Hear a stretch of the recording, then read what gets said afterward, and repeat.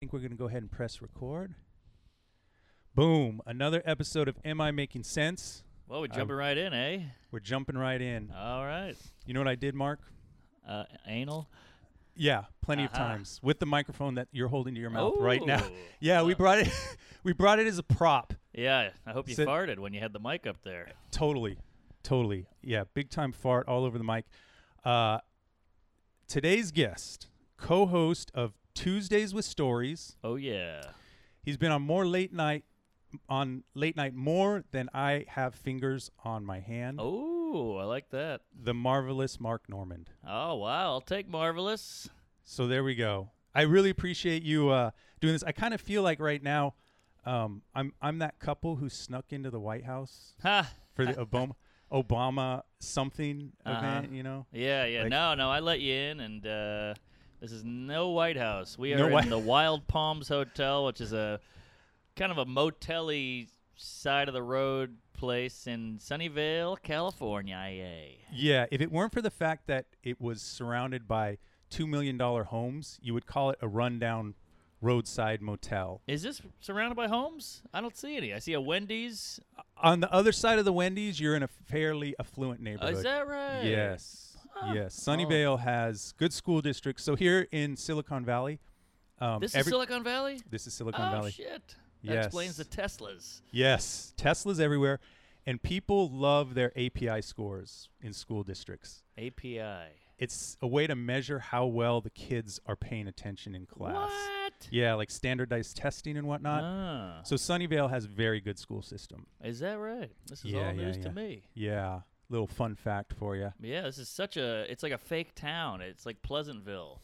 It's kind of clean. It's very multicultural, by the way. Oh, yeah. I tried to go get some food over here. I had some kimchi, and then I had some naan, and then I had a falafel, and then I had a Asian thingamajig. I'm shitting blood. About that, yes, the Bay Area spoils you with food. Oh yeah, big time. Different types of food. Every type of food. I would say I'm not a world traveler, but I've been places. Right, been to New York, obviously. Whoa, quit You're bragging. in New York. Been to L.A. Been to Italy, England, every metropolitan city in the U.S. And I always feel like the food is a little bit better here, except for Manhattan. Mm-hmm. Manhattan is the only other place where it's like blowing my mind everywhere I go. Just good pretty food. Crazy. Right? You know what's weird about the big Manhattan is you can get Ethiopian, you can get Hungarian, you can get Polak, you can get whatever you want, but you can't get a good Creole. That's where I'm from, New Orleans, and you can't get it there. You can get it, but it's fake and weird. It's like the Sbarro of Creole, you know? Interesting. What makes Creole? I think it's a fat black woman with an apron and a wooden spoon who calls you sugar. Oh. But I don't know. It's like it's Cajun-y, Louisiana French mixed with like soul food kind of. Oh, interesting. And, it's goddamn delicious. That's where I haven't been. I got to go to New Orleans. You got to go before you turn 30. And then, too late for that. Nah. But what was I going to say? What is that pastry they're known for? Beignet. Beignet. Yes, it's basically like a funnel cake. Okay. But it's covered in what do you call it? Powdered sugar.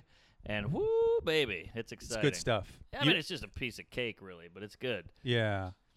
I didn't know that about Manhattan, so no Creole. So Manhattan, get your shit together. Yeah. Because Mark needs some good Creole. I need some gumbo, baby. So I'm a recent convert to a Tuesgays. Yeah. Welcome to the club, fatty. Good to have you. Yes. Big gay over here. Big gay, big time in a big way. Do you and Joe ever make love? You make love. Yes. Clearly. You could hear it on the microphone. It's just wet. sensual. Right. It's sensual. It's hard and wet and throbbing. In the words of David Tell, sounds like a boot stuck in mud, only wetter. Man, he's good. That is your podcast. Yeah. That's a good way. You should ask him if you could use that for the subtitle. That's not bad. It's good. It's good. The slug line. You guys are silly. Very silly.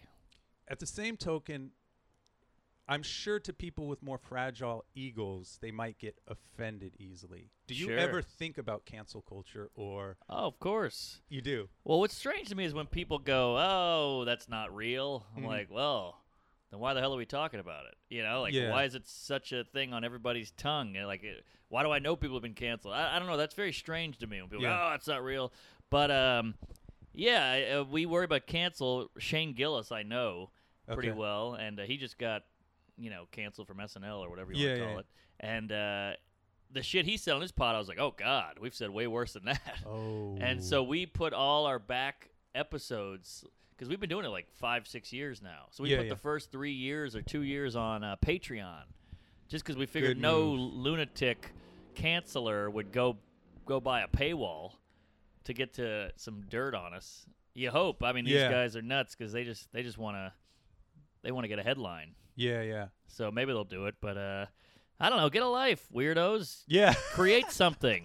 Stop trying to take other people down who are just trying to make a yuck 'em up. We're doing zingers here, and if we say the word gook, it's a funny word. So is honky. So is queef. I don't know.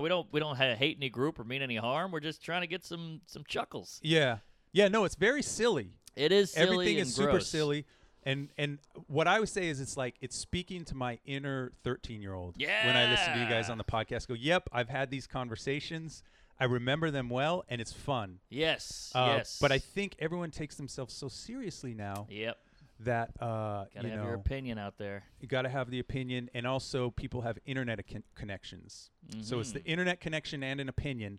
All of a sudden, I am an authority, right? And I have power and control over you. It's true, because these dweebs have always existed, and they're allowed to be upset, and that's their right. And queef, jizz, semen. But back in the day, they always showed like SNL. I remember one time when I was a kid, they showed like this big burlap sack of mail, and they were like, "This is all hate mail." Of people being offended. And, that's from the 80s or 70s. And I was like, oh, wow, that's crazy. So it's always been there. It's always been there. And now it's just, boom, I push send. It's out there immediately. You don't have to open a letter. You don't have to put a stamp on it. You don't have to go to the mailbox. It's just, boom, it's on your computer in front of your face. And you get hate groupies, right? Yeah, so if I tweet something, the gal who I felt my heart really went out to her and I felt bad for, she was going back to South Africa. Oh, that was ugly. That was... The AIDS look thing? on your face. Yeah, that was rough. But the thing is if you read the subtext of what she was saying, it was almost like she was advocating that there's, it was a commentary. It was a social commentary. Of course. But everyone took it for a literal context thing. Is out. And you know what's in now? It's paint by numbers. You go, okay, white lady, black continent, hierarchy, punching up, punching down, AIDS, offensive, she's rich, she's on a plane, get her. It's like the Lori Loughlin thing. She bribed to get her kids in college or whatever she did. Sure. Yeah. Is this really the biggest problem in Probably we not. like to take these rich twats down. It's exciting. Yeah. And then we go, all right, who can we get out of prison? Yeah. This guy, I mean, if someone's in prison innocent, we should obviously get him out. Oh yeah, let's get him out. But I feel like we feel bad for this group because they look like that. It's actually a weird kind of subtle racism, oh, you look like this, so you're this way. Right. But you're like, no, she's just a white lady. Yeah. She might not be evil. She just happens to be white, and he happens to be black. Yeah. But that doesn't make him better or innocent, or just because someone's trans doesn't mean they're a good person. No. They're people. We're all people. Stop seeing everyone as this, this archetype. Does that make sense? It makes a lot of sense to me. I didn't know if I was going off on anal there. I was definitely feeling it, and my assessment on humans is that to some extent or another, we're all assholes. I completely agree. We're all assholes, and we feel momentarily superior when you call someone out. That's why it's so popular, because you go, I think I'm better than this guy. In actuality, you are not. You've got your own closet full of weird skeletons. I'm sure I bring the toxicity to many scenarios that I'm not even aware I'm bringing some kind of toxicity. But it doesn't mean overall, I think, hopefully, I'm being good more than I'm being bad. Right. But I got problems. We all got our We all got things. Problems. There's depression. We were all diddled. There's rape. Yes. There's Jews. It never ends. We all got beat over our head with a stick. Sure. As children when we were doing the wrong thing. Some people are attracted to children. Some people are attracted to animals. Some people are attracted to, whatever. Food. Fruits. Yeah. Fruits is a big thing. Hey, watch it with the gays. Yeah. So another question, comedy related. Hit me. How do you know when a joke is done? Ooh, good question. Well, most of them are not. You think a joke is done, and then you keep telling it, and then a year later, you're just on stage, and you go, and some weird dingleberry of a tag comes out that gets an applause break, and you're like, where was that? I thought this joke was done. So most of them, I think, in my act are done because you can kind of feel it. It just has a feeling of like that's got a nice button on it. And I had this joke about trans versus midgets. Okay. You know, like why are we so willing to help trans but not midgets? They also have it hard. Shouldn't we help both? Yeah. But there's never any midget help. You never see like a hashtag like, you know, give them a boost or get something off the top shelf for the midget, you know? So I did this whole thing. I'm not going to give away the ending. Yeah. Don't blow any on this. It's like a long bit, and it goes up, it goes down, it goes left, it goes right, and then at the end, it gets a nice laugh. And then a couple weeks ago, I just thought of this crazy way to tie it all up while I was in the shower, and now it gets an applause break. Nice. So you never know. You never know. I saw Gary Gulman once, who's probably one of the best writers out there. Check him out. I'm a big fan. Yeah. You know the Gull? I follow his Twitter. Oh, yeah. In the beginning of the year, I was following his tips pretty religiously because I just thought, number one, he's really silly on stage, but he seems like one of these wise guys. He's wise. Who's got a lot of shit clicking in his head, and he's thinking about like life is just this 3D chess game that he's figuring things out. So I had respect in that manner. But then he started sending out these little tidbits, and I was reading them going, hey, that makes a lot of sense. Sure, I need to be more like that. So yeah, I'm a big fan. I'm a fan of his work, and then I'm also a fan of him, you know, helping out the comedy scene. Yeah, he's a good egg and smart guy, but great writer. But one time I saw him doing this bit, and the bit was like literally 15 years old. Okay. And somebody goes, "We're still doing that bit?" And he goes, "Yeah, it's not done." Damn. And I was like, "Damn!" That like hit me right in the taint. I heard something very similar from Seinfeld. He was on. Never heard of him. Yeah, he's this crazy comic. I don't know. He had a show in the 90s. Very obscure. Very obscure. Like a David Schwimmer type. Yeah, exactly. Gotcha. There you go. Yeah. So he was on. I forget the name of the podcast. They have a YouTube channel on podcast. I think it's Netflix is a joke with Tom Papa. I've been on that. You've been on so many fucking podcasts. I tried to figure out how many podcasts you were on. Oh, I'm like, holy shit, this guy's been on a. Now that I've been on this one, I can take a break. You're done. Yeah. So Seinfeld made a comment. He said, I think Tom Papa. The question was something like,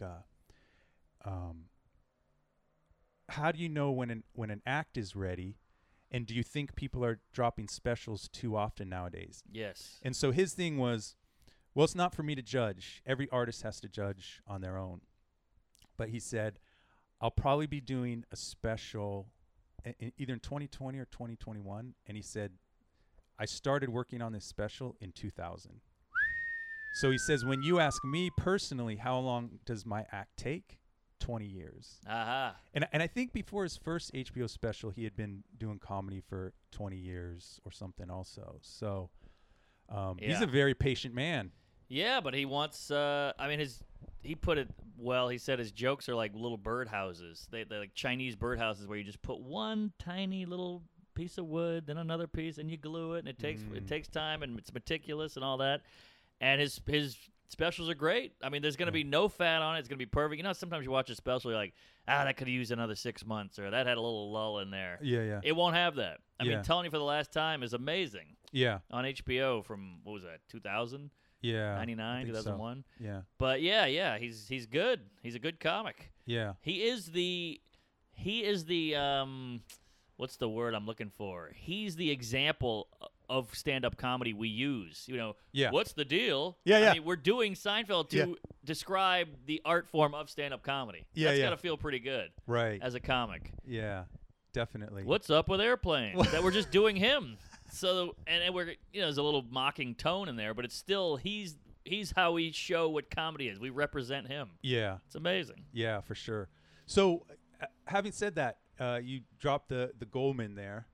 How often? What's your writing process look like? Do you write every day, or because one of his tips was something like, it wasn't write every day, but it was definitely write often. And I said, you know what, that is something I can do. If I can't find 15, 20 minutes in my day to try and write, either refine what I'm trying to do on stage or come up with something new, then I probably shouldn't be playing this game. Mm-hmm. Do you write often, or is it all in the shower?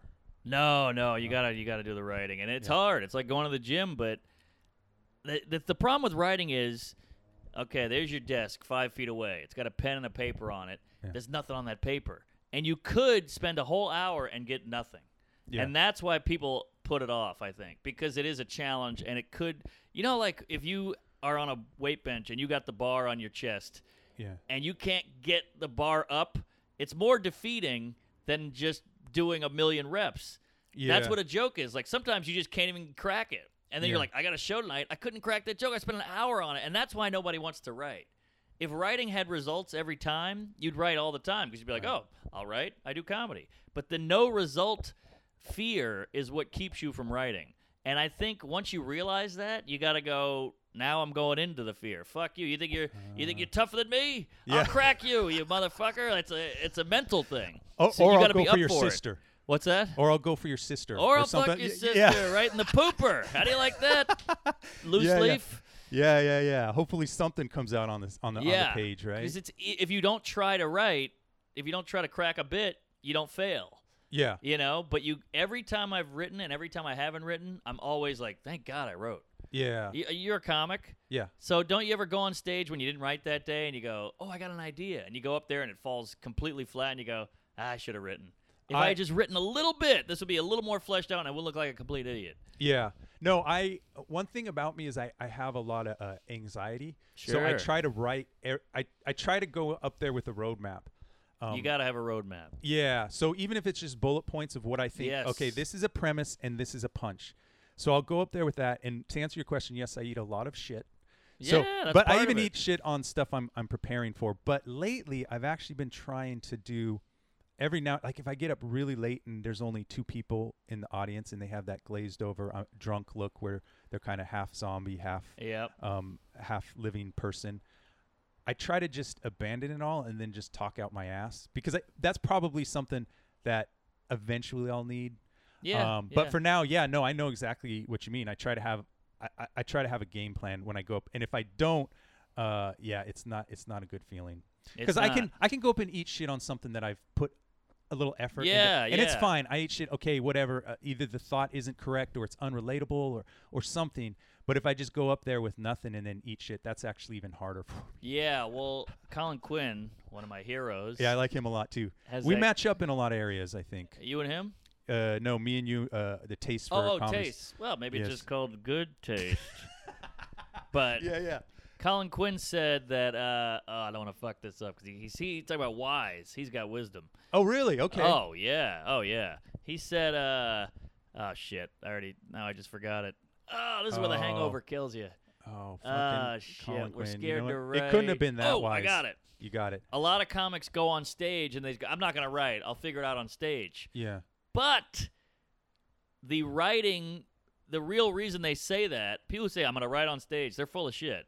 They just think they're some jazz player that can nail it. But you realize when you write, you're not a genius. Because when you write, you have to try it over and over, tweak it, turn it, flip it that way. And that's why it's so hard to write, because it shows that, like, oh, I'm not this comedy savant that I thought I was. Yeah. Because the writing proves that you're not brilliant. Because it sucks. Yeah. And you have to do it again and write again and rewrite and rewrite and rewrite. And that's why no one wants to write. It's because it shows that you suck. Yeah.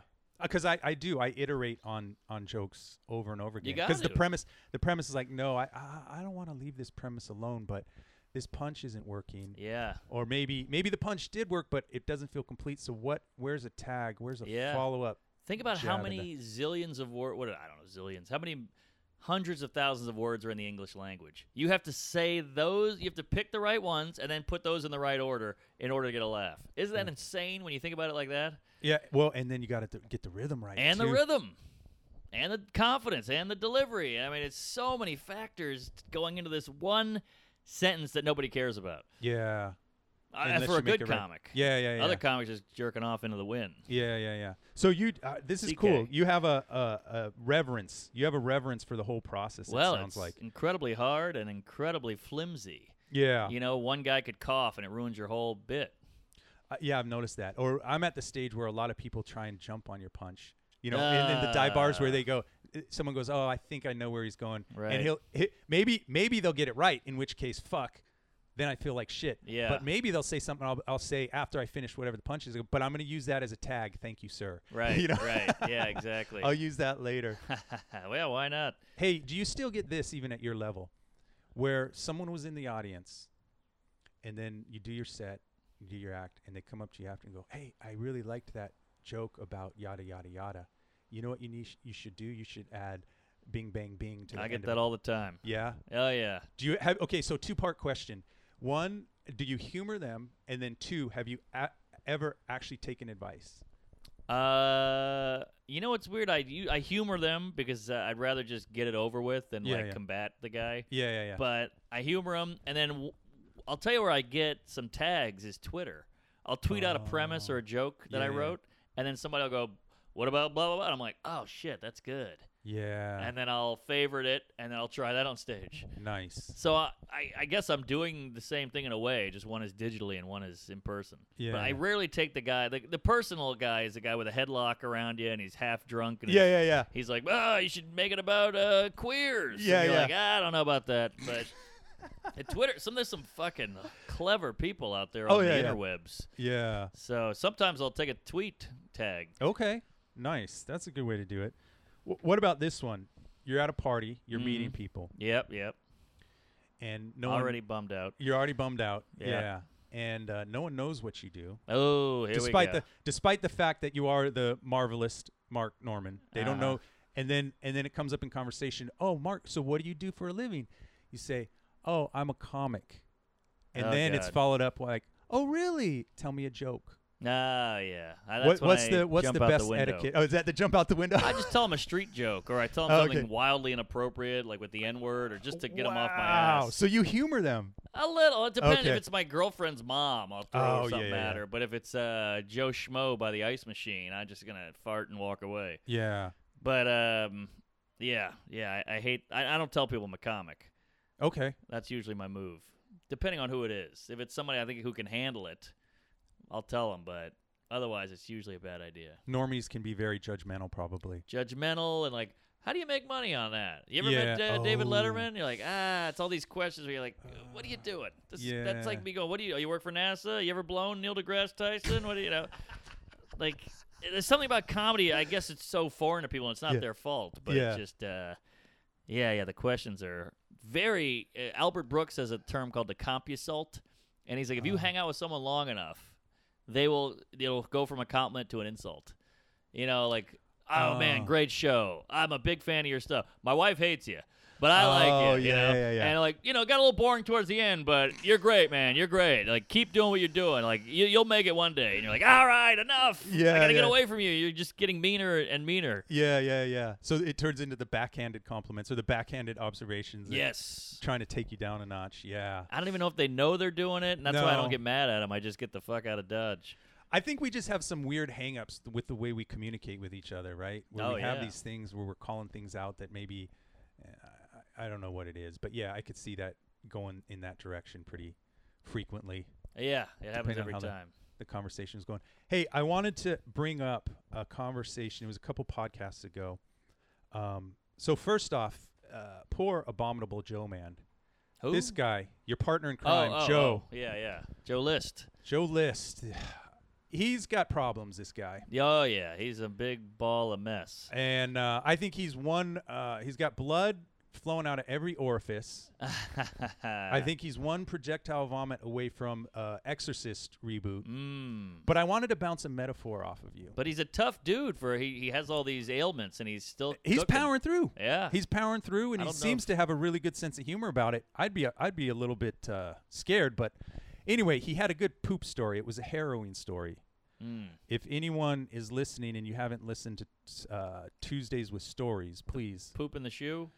No, this one was just his constipation story. Oh, okay. Anyway, the way it goes, to summarize, I wouldn't do it justice to try and tell it here, but he was struggling to get the poo-poo out. Yep. And then the poo-poo came out. Yep. And then the poo-poo wouldn't stop flowing. Yep. Followed up by some blood. I remember this. Yes. He was sitting on quite a mound. And this is where you got to check me. I almost saw a metaphor with comedy in there. When you're starting out in comedy. Ooh. So I'm fresh. You get on stage and you're going, trying to get things out. But at some point, the poop comes out. Does it just start flowing? Uh-huh. Do you see any metaphor in there with comedy? or is it all constipation all the time? No, there's you're talking about material-wise? Material, and also maybe just your presence and being able to deliver the material on the stage. Sure, maybe some career stuff. I know like a lot of people have struggled, then they just blow up and get a ton of success, and then they're shitting blood because they don't know how to handle it. Oh, perfect. Aha. So what do you think? Any truth to that metaphor? Yeah, I mean, it's not everybody, but some people really make it before they're ready, and then they just shit the bed. No pun intended. So, yeah, I think for guys like me and Joe and Sam Morrill and Dan Soder and Joe Mackey, it's a slow burn.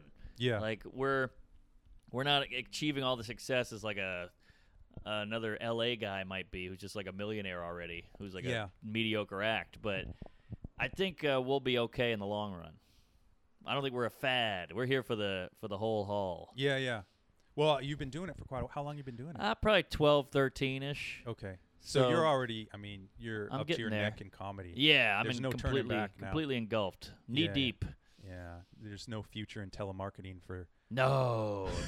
And I'm finally selling tickets. I'm in a weird spot where I'm selling tickets, but I still mingle with the audience. And I can see that it's starting to fade for me. Because the comp-assaults and the headlocks and the drunk voice and the yelling and the photos. So I get why, like, a certain comic of a certain level doesn't fuck with the public. Oh, yeah. I'm starting to get it because I try to be a salt of the earth, queef, good egg, you know, and hey, thanks for coming, handshake, photo. I appreciate it. You got a babysitter, you went gay. But yes, I'm starting to get it. It's exhausting. Yeah. Because you're like, I'm a comedian. I write jokes. Now I got to schmooze? That's not part of the job. Where did that come in? You don't see LeBron going out there and high-fiving retards, you know? No. So... I get it. I'm trying, but that's also when the booze kicks in because I'm like, this is so much effort and so much work and so exhausting that I need a fucking tequila. Yeah. No, I could see it's tempting and it's all there. Yeah, all the alcohol's there. Alcohol's sneaky. It's one of those drugs where, you know, we all think it's okay because it's what you do when you're socializing, but then after a while, it kind of wears on you like sandpaper, you know, for too many days. But You did put a hurting on Rooster Teeth. You put your finger up that chicken's butt, didn't you? Yeah. You're sold out every show. Well, every show, but Sunday is pending. We're close. Okay. So I hope we can get there. If we sell out every show, I'll really that's going to be awesome. I'll blow myself, yeah. Yeah. That's going to be good. Hold on. I got some other stuff This here. guy's got notes for the people at home. He's got note cards. I prepared for this. He brought his own bottle of water. He's got a hat on. Yeah, you kind of touched on this. But was there a point in your career where you felt like when you were getting on stage, you had it? You knew your material was going to get the laughs. You knew your delivery was going to get the laughs. There's never any bumpy rides for you anymore, or is there? Oh, yeah. It's all bumpy. It's all bumpy, oh, baby. Shit. Everything's a bump, and it's like an alcoholic says, like, what's every day is a one day at a time. That's how it is with comedy. One show at a time. Okay. You know, you could have the best set of your life, and you're like, all right, I'm back, baby, and then the next one sucks. Okay. You know, so you gotta put all your marbles back into that show. You know, you can't sit back and put your feet up ever because then you'll bomb and then you'll hate yourself. Yeah. I just had a Fallon. If you really want to get into it. Okay. I had a Fallon. I did a Tonight Show like a couple weeks ago, and I am really unhappy with it, and it's fucking my life up. I've been punching the walls. I'm losing sleep. I'm tossing and turning. No. Yeah, I got a Tonight Show opportunity, which is a good get. It's a big deal to me. I bought a suit. You know, you go all out. It's a 30 Rock, Fallon, the whole thing. And I don't want to say I bombed, but I got in my own head. I choked. I didn't like the material I chose, and it kills me. I wish I could take it back. God damn. I know. It fucks with me. I stayed up late the other night at like 2 in the morning. I was like, I'm going to text the booker and apologize. And I had to go, no, don't do it, you retard, you weirdo. It's fine. Let it go. But I can't. Well, maybe it's like what Chappelle said. He's like Evel Knievel. You get paid for the attempt. Oh, is that right? Well, I think that's what he said one time when he was bombing. He said, yeah, you get paid for the attempt. He's a wise guy. He's got wisdom. Yeah. So who are some of your other influences? We mentioned Gary Goldman. We mentioned Colin Quinn. Who's some other guys that you look to? Oh, jeez. Dave Attell, Bill Burr, Louis C.K., Greg Giraldo, Pryor, Carlin, Seinfeld. I used to love Ellen, her old stuff. I loved Paula Poundstone. Oh, I like Paula. That's That's great you pulled that name out. Yeah, I was a big fan of Paula Poundstone. Love Poundstone. Yeah. She had a whole bit on the semicolon. Yeah. That was great. Plus, she kind of reminds me of my mom in a weird way. And I think that was some sort of maternal things. My mom was always working. Okay. So I would put her on TV just to, like, feel better. And as sad as that is, I would hug the TV and shit. Come here, Paula. Her and Oprah. Oprah was very maternal for me. Interesting. 'Cause she's like a fat, bosomy woman who's very maternal. Yeah. Like, come on, sit down, get in here. Let's all feel together and warm. Yeah. So I felt like, oh, this is my mom. Okay. I guess. Yeah. No, I could see that definitely with Oprah, 100%. Yeah, and she says things that kind of make you feel good. Oh, reassuring, encouraging. You can do it. Everyone's got it. She gives you shit. Here's a car. You get a car. You get a car. You get a hug. Look under your seat. Yeah. You're getting something there, Mark. Exactly. You get a bread maker or whatever. So I'll take it, Opie. So I would imagine the lifestyle. Do you love the lifestyle too? Having to travel to and fro, bouncing around. I don't mind it. I mean, I hate the airport. I hate the Uber. I hate the pickup. I hate the hotel shuttle. I hate the checking in. But once you're in the city and you got a cocktail, you got your show, you got your openers, you're hanging out. I love that. I love mixing it up. I'm a big fan of variety. I hate repetition of the same shit. Yeah. So that's why the flight sucks, because it's the same airport. It's the same fucking boarding price. A, now B, group 1, group 2. Kill me. Yeah. But once you get to the club's different. The people are different. The street you take to get there is different. The hotel's different. I love all that. Yeah. So I don't mind. And it's a young man's game, the road. Yeah. But when you think about it, the road is like it's where you get all your work done, for me anyway. Okay. You can do the writing. You have the whole day to yourself. You don't have a girlfriend yapping at you. You don't have a bill. You're like, hey, I don't live here. You get some lady comes in and gives you fucking new towels. Yeah. That's pretty cool. Right. At home, you're like, I got to wash my own towels. Probably expands the perspective, too, when it comes to joke writing, right? How do you fig?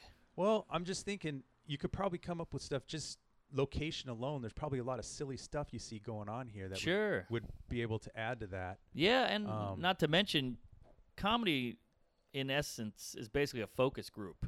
You're going in front of a group of people every single night and delivering some words, and hopefully they like it. They don't. They react. They don't. So every day it's just a different focus group. So I feel like if you can go to enough places that are different and keep doing this focus group every single night, multiple times a night, you're going to really learn a lot about people and how they react to things and what they respond to and what hits, what doesn't, what hits niche-wise, what hits with a mainstream, a bigger audience. So, like I did arenas with Schumer and Louie for a while, and that joke better be broad enough to get 10,000 people to laugh, So you got to have those. You can have your Waka Flocka jokes all day, but you gotta have some relatable shit too.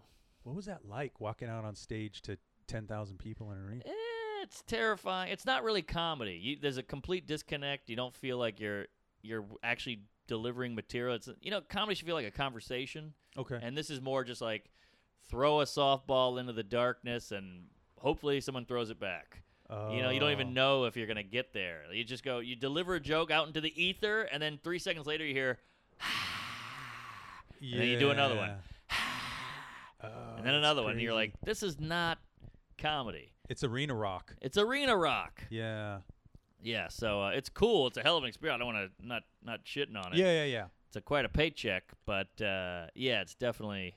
Well, Norm Macdonald said something about that, too, where he never wanted to do – he said he didn't even want to do theater size. Really? Goes, yeah, I always wanted to just be a club act, which is why – I don't know. He said he was being self-critical. I don't see this, but he was saying that's why I guess Hollywood or show business never knew what to do with him. But I mean, he's done so much stuff in, obviously SNL, movies. Yeah. That he can't really say they didn't find any place for him. He's got a place. I get. I mean, he's one of the funniest people on the planet. Yeah. And it's sad that he's not bigger. Yeah. But I guess he's doing fine. He's got to be doing fine. He's funnier than like Fluffy. Yeah. But I don't know. He's hilarious. Who? Norm Macdonald. Yeah, Norm Macdonald's comedy. What do you like the pinnacle to me. Maybe a Mount Rushmore. If they were to make comedy Mount Rushmore, would it be on it? Yes. I don't like the Mount Rushmore because there's only a few spots. What if there's more than that amount, you know? But I guess it makes you whittle it down. So maybe that's good. Yeah. But, I don't know. It's he's just so brilliant. But that's the thing is people like dumb stuff. People like McDonald's more than they like this 5-star Michelin-rated whatever the hell. You know, and so just by virtue of people being dumb, the masses are dumb. So they're not going to like the most high-end, sophisticated piece of art. They're going to like, it's like Transformers does really well at the movies, where this French film that's brilliant at whatever it doesn't. Yeah. So the right people will get Norm, but it's not going to be everybody, and that's kind of a testament to how good he is. His stuff won't fly over your head. No, he's great. Like that moth joke where he keeps taking turns and going here and there, and you go, oh, this is going to be too tricky for me. Yeah. And in the end, it's the simplest punchline I know, but there's dumb people out there going, this is taking too long. Why isn't this? Where's the funny? Why is he just sitting there? You're like, oh, you're an idiot. Fuck you. Yeah. But it's not his fault. He just doesn't have that taste we have. Yeah. And you know what? Another thing is, I think a lot of his Norm Macdonald highlights are when Conan has that play, and I think Conan is a master of that panel discussion where he lets the comic just do whatever they need to do. Totally. Yeah, let the comic be a comic. It's so funny how that's hard for people. Yeah.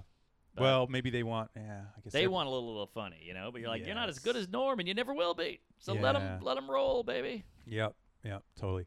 So Bill Burr's the king of that now. He's on panel just zinging and zanging. He's another guy. If you try and Google all the different podcasts he's been on and interviews, it's like it's impossible. Yeah. In the last 6 months, he's probably been on 100 different podcasts, and he's a beast. I mean, I heard him on this podcast one because I'll go in these rabbit holes. Is it rabbit hole or wormhole or butthole? There's all these holes now that we're going down. It could be a rabbit's butthole. And there's a K-hole.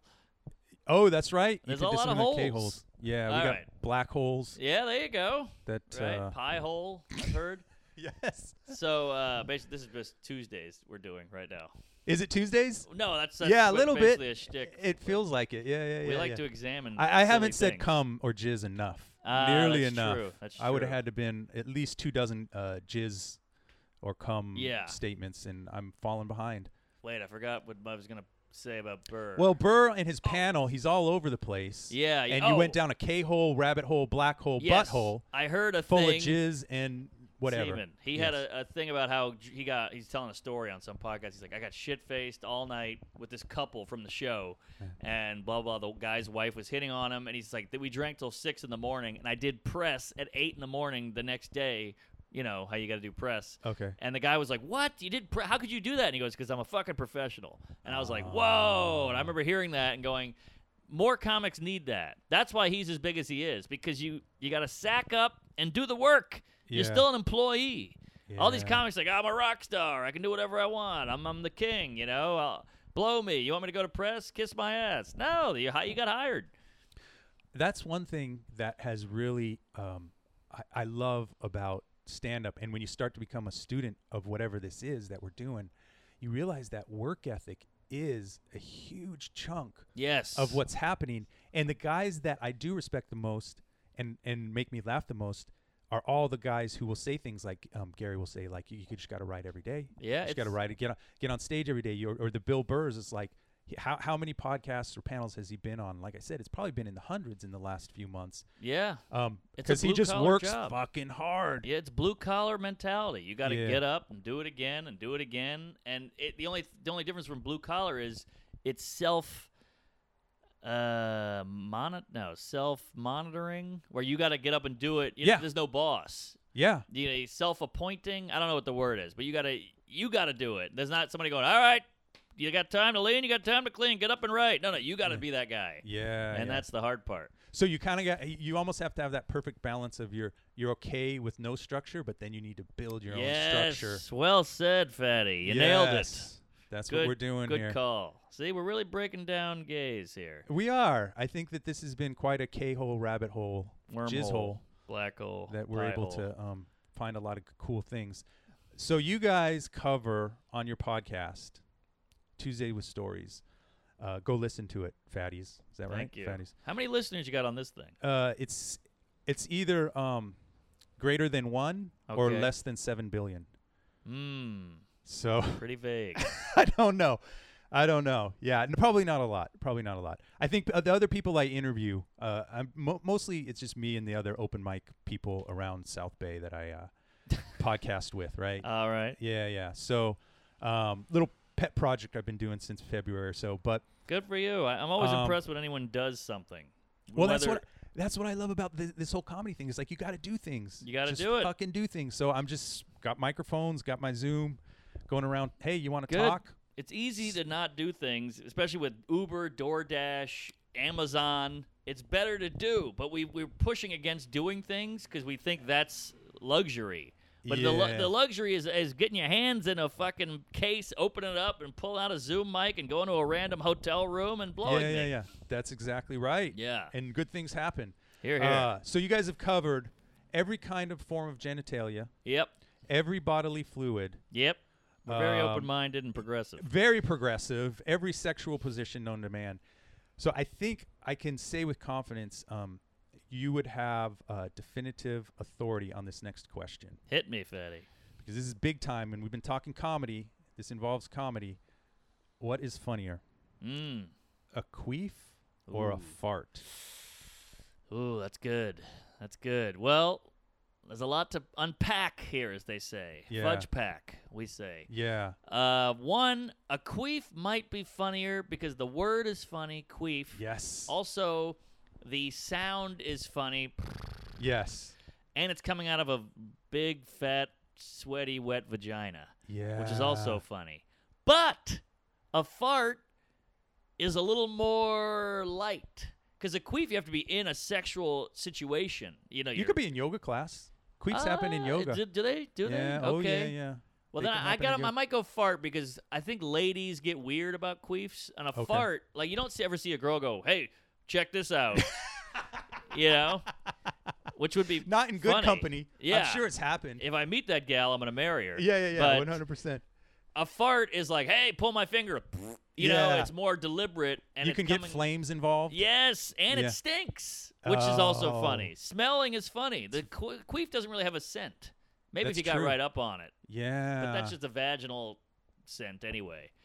I think the fart is funnier because it's more deliberate. Okay. It's more playful, and it can happen anywhere. If you fart at a funeral, that's a good laugh. If you queef at a funeral, I got questions. Yeah. How did that queef get up in there at a funeral? Yes. So you know what I went in with, just to share my thought process. I've been leaning queef. But the reason I've been leaning queef is it may not hold up in court. And here's why. Because I was saying there's 7 billion people on the planet right now that could bust a fart. But there's only 3 billion people who can queef, right? Because half women, half men. Sure. And so there's a rarity to it. It's like a rare diamond that when it happens, it's going to be that much more funny. But all the points you made are very good. And I think you have more authority on the subject than I do. So the rarity of it may not be a factor in humor. I don't know if the rarity is I think it's all situational. Okay. I think if you're at a serious yoga class. Dude, a queef at Thanksgiving dinner, that would be so funny, wouldn't it? That would be very funny, but it depends on the lady delivering the queef. Is she going, oh, my God, I'm so sorry? Or is she going, hey, check it out? See? That's funny.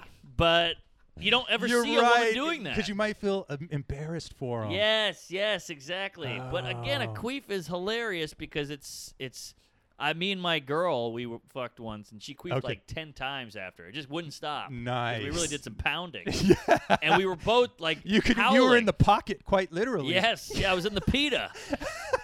And we were all like holding our stomachs, falling over like, ah! And she was like, oh, my God, I'm so embarrassed. But she's still laughing, and we had a great bonding moment over these 10 delightful queefs. Yeah. Well, you know what? Maybe that's something that we may never be able to answer that question. Yeah, I'm going to go with fart just because it's I think a queef is funnier to talk about. Yeah. Because it's so much more rare, as you say, and it's even more taboo. Yeah. A fart is very, fun-loving. Yeah. Good, clean-cut comedy for the whole family. A queef is like, whoa. It's like the N-word more. Oh, interesting. It's the N-word of flatulence. Bodily sounds. Yes. Interesting. I never thought of it that way.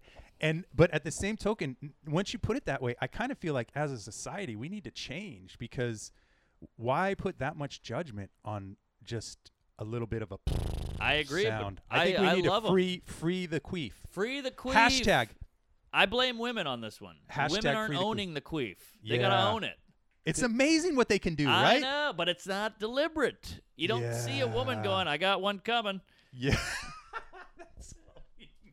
That's all we need. I blame the ladies on the slut shaming as well. Yeah, no, I don't judge women who dress skanky at all. I say thank you very much. Fuck. They blame themselves, and then they yell at us. Yeah, no, I'm all for it. Just wear what you want to wear. It's 2019. Fuck who you want to fuck. Piss in a men's bathroom. I don't care. Here we are. Piss on my face. Whatever you got to do. But stop going, hey, don't slut shame me. You slut shame yourselves. Yeah. Yeah. They go, what? You're going to leave after the sex? I feel horrible. I'm like, well, you're a slut shamer then. You shouldn't feel horrible. Yeah. There's nothing wrong with this, We just had fun, and let's move on. Exactly. And then they go, well, society. Yeah. Well, fuck society then. Fuck society. I mean, society also held black people down. And they're holding the queef down right now as we speak. Here, here. So we need changes. We gotta bring some changes upon ourselves. Free the queef. Free the queef. Mark Norman, this has been an absolute pleasure. Did we hit an hour? We're not an hour yet. Do you think we keep I don't know. I want to be respectful of your time. We're at 46 well, 46 what time minutes. is it in the world? 2:19. 2:19. I don't know. I'll go to 2:30. Okay, let's do it. And then I'll kick your fat ass out of here. Yeah, I got to get going. Well, I've already blown you 10 times. Yeah, that was the rate of exchange for 1 hour of podcasting. I'm out of baby batter here. We're out of baby batter, and hold on. I may not be. I asked that one. If we hit all the questions, maybe we should just chat. We should just chat. So where do you head after this? You ready for this? Yeah. Gonna leave here on Monday morning. Get back to New York. I love New York. We could talk about New York for days. Sure. I probably never would have got on stage if not for New York. Ah. Yeah. I was in a trip. I went a trip maybe a couple years ago, and just hit a couple different the spots, and I think it was the Comedy Cellar where I just go. I've always enjoyed comedy, but never thought about, getting on stage. And then they just looked like they were having so much fun. I got to find an open mic when I get to San Jose. And, haven't looked back since. Do you remember who you saw? The only one, I forgot the names. The one I remember who probably has more credits is Michelle Wolf. Oh, sure. She's always there. Yeah. She's How about you? Where do you perform most Cellar, of the time? Yeah. The Stand, New York Comedy Club, Gotham, all the clubs, really. Yeah. But next week, I'm flying back to New York on Monday, and on Thursday, I'm opening for Jerry Seinfeld. God damn. The King Jew, baby. The King Jew. Takes him 20 years to figure out a joke. You may want to bring that up. Can you expedite the process a little bit there, Mr. Seinfeld? I actually have been working on a joke with him, and I think I've cracked the code on it, so I'm very excited to tell him. Nice. But if he hates it, I'll Wait, kill is it myself. his joke or your joke? His joke. Okay. And he was like, well, you got anything if I can't crack this bit? And I was like, and I've been looking at it for 3 months, and I think I finally got it. Dude, you guys are like fucking scientists. You're just comparing notes and figuring out what works. Yeah, you got a hypothesis, and you bring it out. Instead of the lab, we have a crowd, and boom. It works or it doesn't. Nice. That's cool. Every joke is an invention.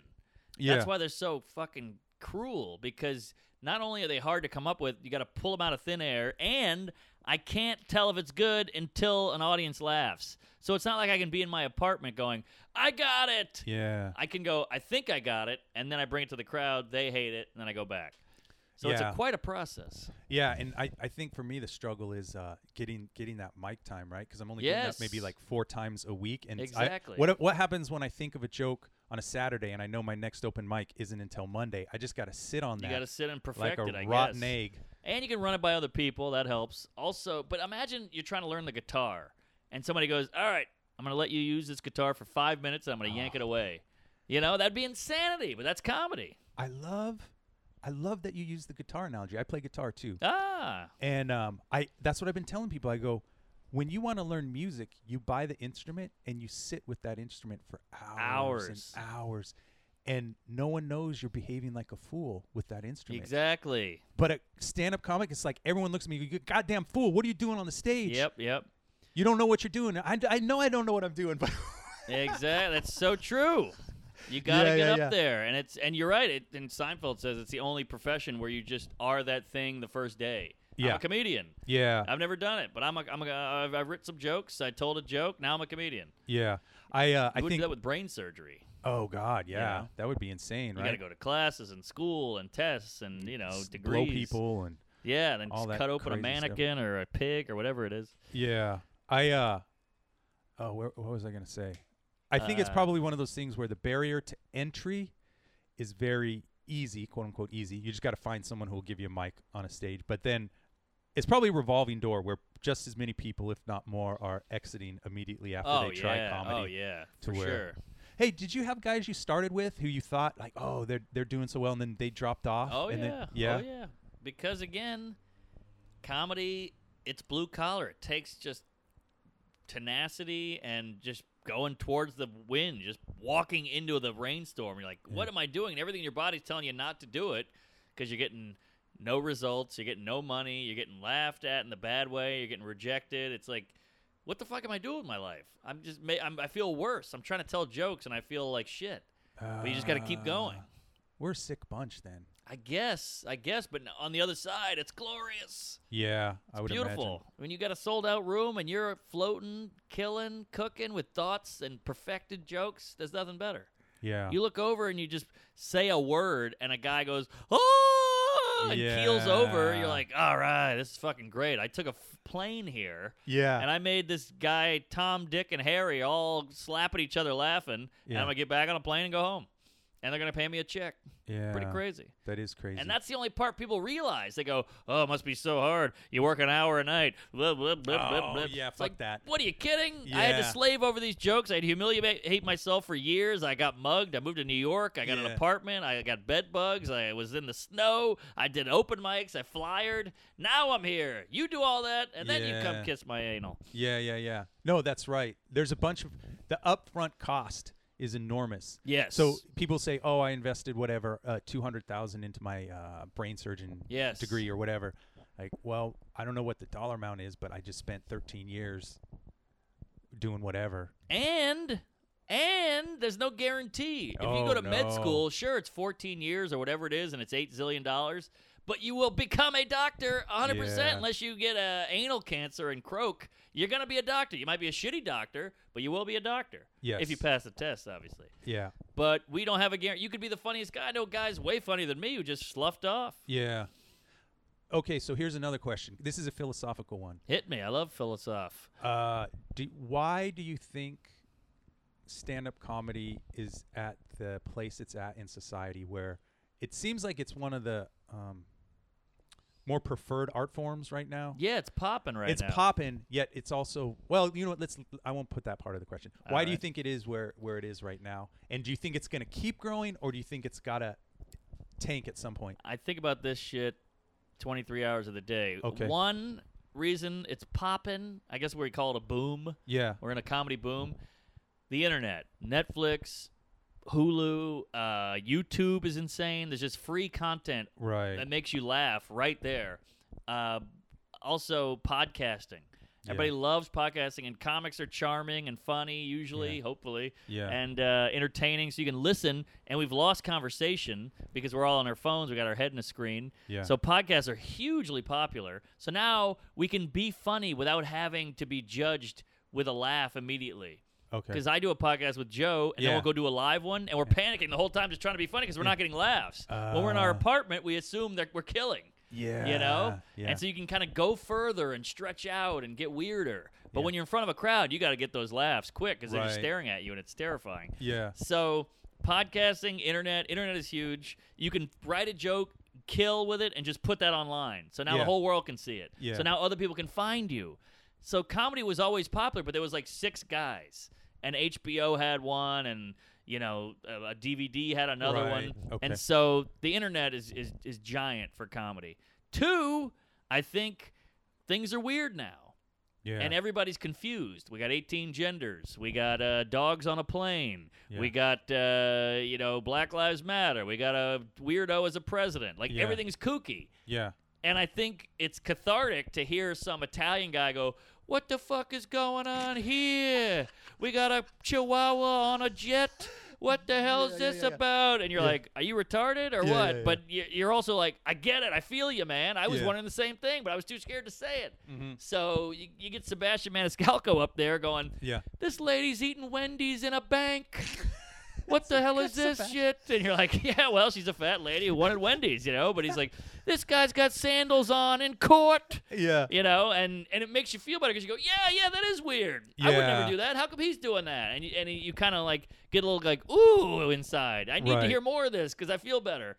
So I think that's a big part of it. It's just like things are weird. Everybody's confused. We're too scared to speak up because we don't want to seem bigoted or, dumb or you don't want to ignorant. get canceled from your job at There's a little of that. Home Depot. And we're doubling down now, which I think is going away. We're kind of doubling down on the HR, in the world. Everybody's getting fired for blackface and this and that. Yeah. And I think it feels good to just see a guy in a comedy club go, yeah, Chinese people they're funny. They do this and that. And you kind of go, this is wrong, but I like it. Yeah. Because we're all sick deep down. Even if you want to cancel a guy for saying the wrong word, the fact that you want to cancel them so bad is your sickness. Yeah. That's your weirdo, sick, mean part of you. Yeah, that guy was mean for saying chink, but you're mean for wanting to ruin someone's life. Yeah. What happened to compassion? What happened to open-mindedness? Yeah. And they go, oh, what are you kidding? Throw the book at him. It's like, well, he's a person. Let's talk to him. Like Andrew Yang went and talked to Shane Gillis. He's an Asian guy. And he's like, well, let me hear the guy out. I don't know. We're just so quick to call you a racist or a homophobe or a sexist. You don't even know me. Yeah. You wouldn't assume my gender. Why are you assuming my stance on race or whatever? So we got to cool it, and we reward these people so bad. We reward them so much for, like, cracking the case on a racist guy, know? That, like, it's enticing. You're like, oh, I want to do that. I want to fucking ruin somebody so I can be the hero. And then I'll be the hero, and I'll forget about my sick shit for 7 minutes, and I'll feel great, and I'll feel superior. Yeah. Even though you don't actually care about Asian people, you just want that trophy. Yeah. Aha. So there's a lot of that. Sorry, it's a really long answer. No. Actually, you right there covered what the second part of the question was that I didn't throw in. So I was wondering why what do we think the mechanism that's putting comedy up so high right now, and then does it have anything to do with people being so judgmental? So with my thing around language and words and whatnot, where people say you can say that but you can't say this, I think that's a control thing. I agree. Where there's certain aspects of not even society, but in each individual personality where we want to think we can control the environment. But the reality is, and I think people in the past knew this more, is we really don't control things around us. We make efforts to keep things organized. However, the universe is a messy place. It is, and there's nuance. And it's very nuanced. And then the way we deal with our relationships is very nuanced. So I think when someone says, well, that word means you can no longer get this job, I think that's a control thing where they think for that in that moment, oh, I'm in control. Right. And I got control on you. And I'm a better person than you. Oh, yeah. Which also, I always say we're going to, how you evolve, we're going to lose our pinky toe or whatever. Oh, yeah. I always say we're going to evolve. If we keep going this way, we're going to get a new muscle in our arm from patting ourselves on the back. Oh, there you go. That's a new muscle that's going to form. But yes. Yeah, and I get it. People go, well, what are you, alt-right? I'm like, no, what are you, stop. Just everything's an extreme. You're a Nazi. What do you mean Nazi? Where'd you get that? I'm half a Jew over here. Yeah. So like, I get it. I'm all for compassion. I'm all for political correctness. I don't think we should call a bad thing gay. You know, like, oh, what'd you think of the movie? Gay. That movie was gay. Yeah. I get it. If I was gay, I'd be like, what, I'm a negative now? I get why that's bad. You shouldn't go around saying the N-word and all that shit. Yeah. Obviously.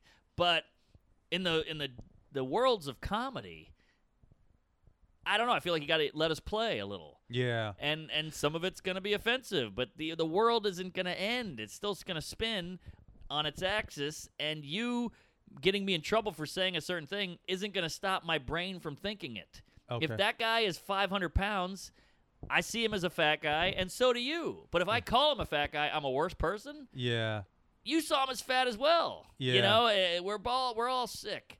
So you had speaking of that, the fat guy example, there was one podcast I did want to ask you this question where you were talking about some things are just funny, right? If it was an overweight woman, yeah, the audience would go, ooh. Exactly. But if it's overweight guy, the audience may break out laughing. Yes. And I thought that was a very interesting observation because it seems as though maybe it's cultural or maybe it's just the times, but we're kind of wired to that certain things give us that reflex. Yes, that reflex laugh. Biology is always going to be there, and people hate that, and we keep trying to yell it away, like, no, big is beautiful, this is that, and you're like, I guess, but why are they reacting like that then? It's all there. We go, men and women are the same. And you go, all right, you fat, ugly whore. And they go, whoa, but if you call me a fat, ugly whore, I don't care. Yeah. Because I'm a guy. So there are differences. It's plain as day. It's right there. Stop lying to me and stop lying to yourself. Or you can lie to yourself all day, but that's what comedy is, and that's also why it's popular, and that's also why it's so attacked. It's because it's basically truth. Yeah. You know what I mean? Yeah. So if you make fun of a black guy, people say it's punching down. And you go, well, why is it punching down? I thought we were all equal. Yeah. Ugh. We are. I thought we were all equal. Now we're all so they're evil. like, no, you can just feel it. It's in you. Yeah. You think they're down. So don't put that shit on me. Yeah. It's like Bill Burr says, every joke I tell gets cut with your bullshit. Yeah. You know, and that's so true. But, I mean, we can jerk off each other's assholes all day, but the truth is there, reality is there, and you can choose to fuck with it or not. Yeah. And whatever makes you feel better. I mean, that's what religion is. Yeah. We all know there's no God. Get out of here. Yeah, Come on. What are we doing?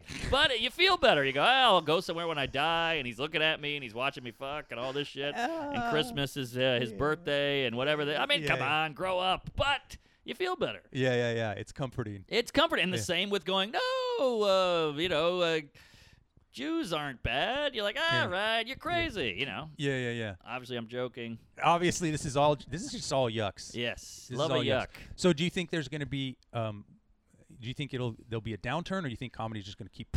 I think there'll be a down. I think it's got to happen. Everything has its ups and downs, and we all end up even in some way at the end. So I think the whole PC cancel-y culture thing is helping comedy. Yeah. Ironically, I mean, it's annoying ironic, and it's scary and weird, but I think it's helping comedy because people, they still crave it. Yeah. You know? I think so. Why is it that every time somebody gets drunk or becomes honest for 8 seconds, he gets in trouble? It's because we're all thinking those things. We just tamp them down for society's sake or for our job's sake.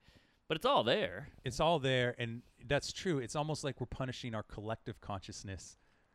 When a comic comes out with something that makes us all go, that's interesting. I like that. Self-flagellation. Yeah. Right. Right. I don't know. It hurts more if you've thought it too. Yeah. You know, so they go, damn it. I can't have people knowing that I think that. Oh, we're on to something. I've been on to something. You've been on to something. Oh, yeah. I'm on Molly right now. There we go. That's the way to navigate through things, I think. Yeah. That is the way to go. Well, yeah, so it'll probably, I don't know, what do you think it'll be?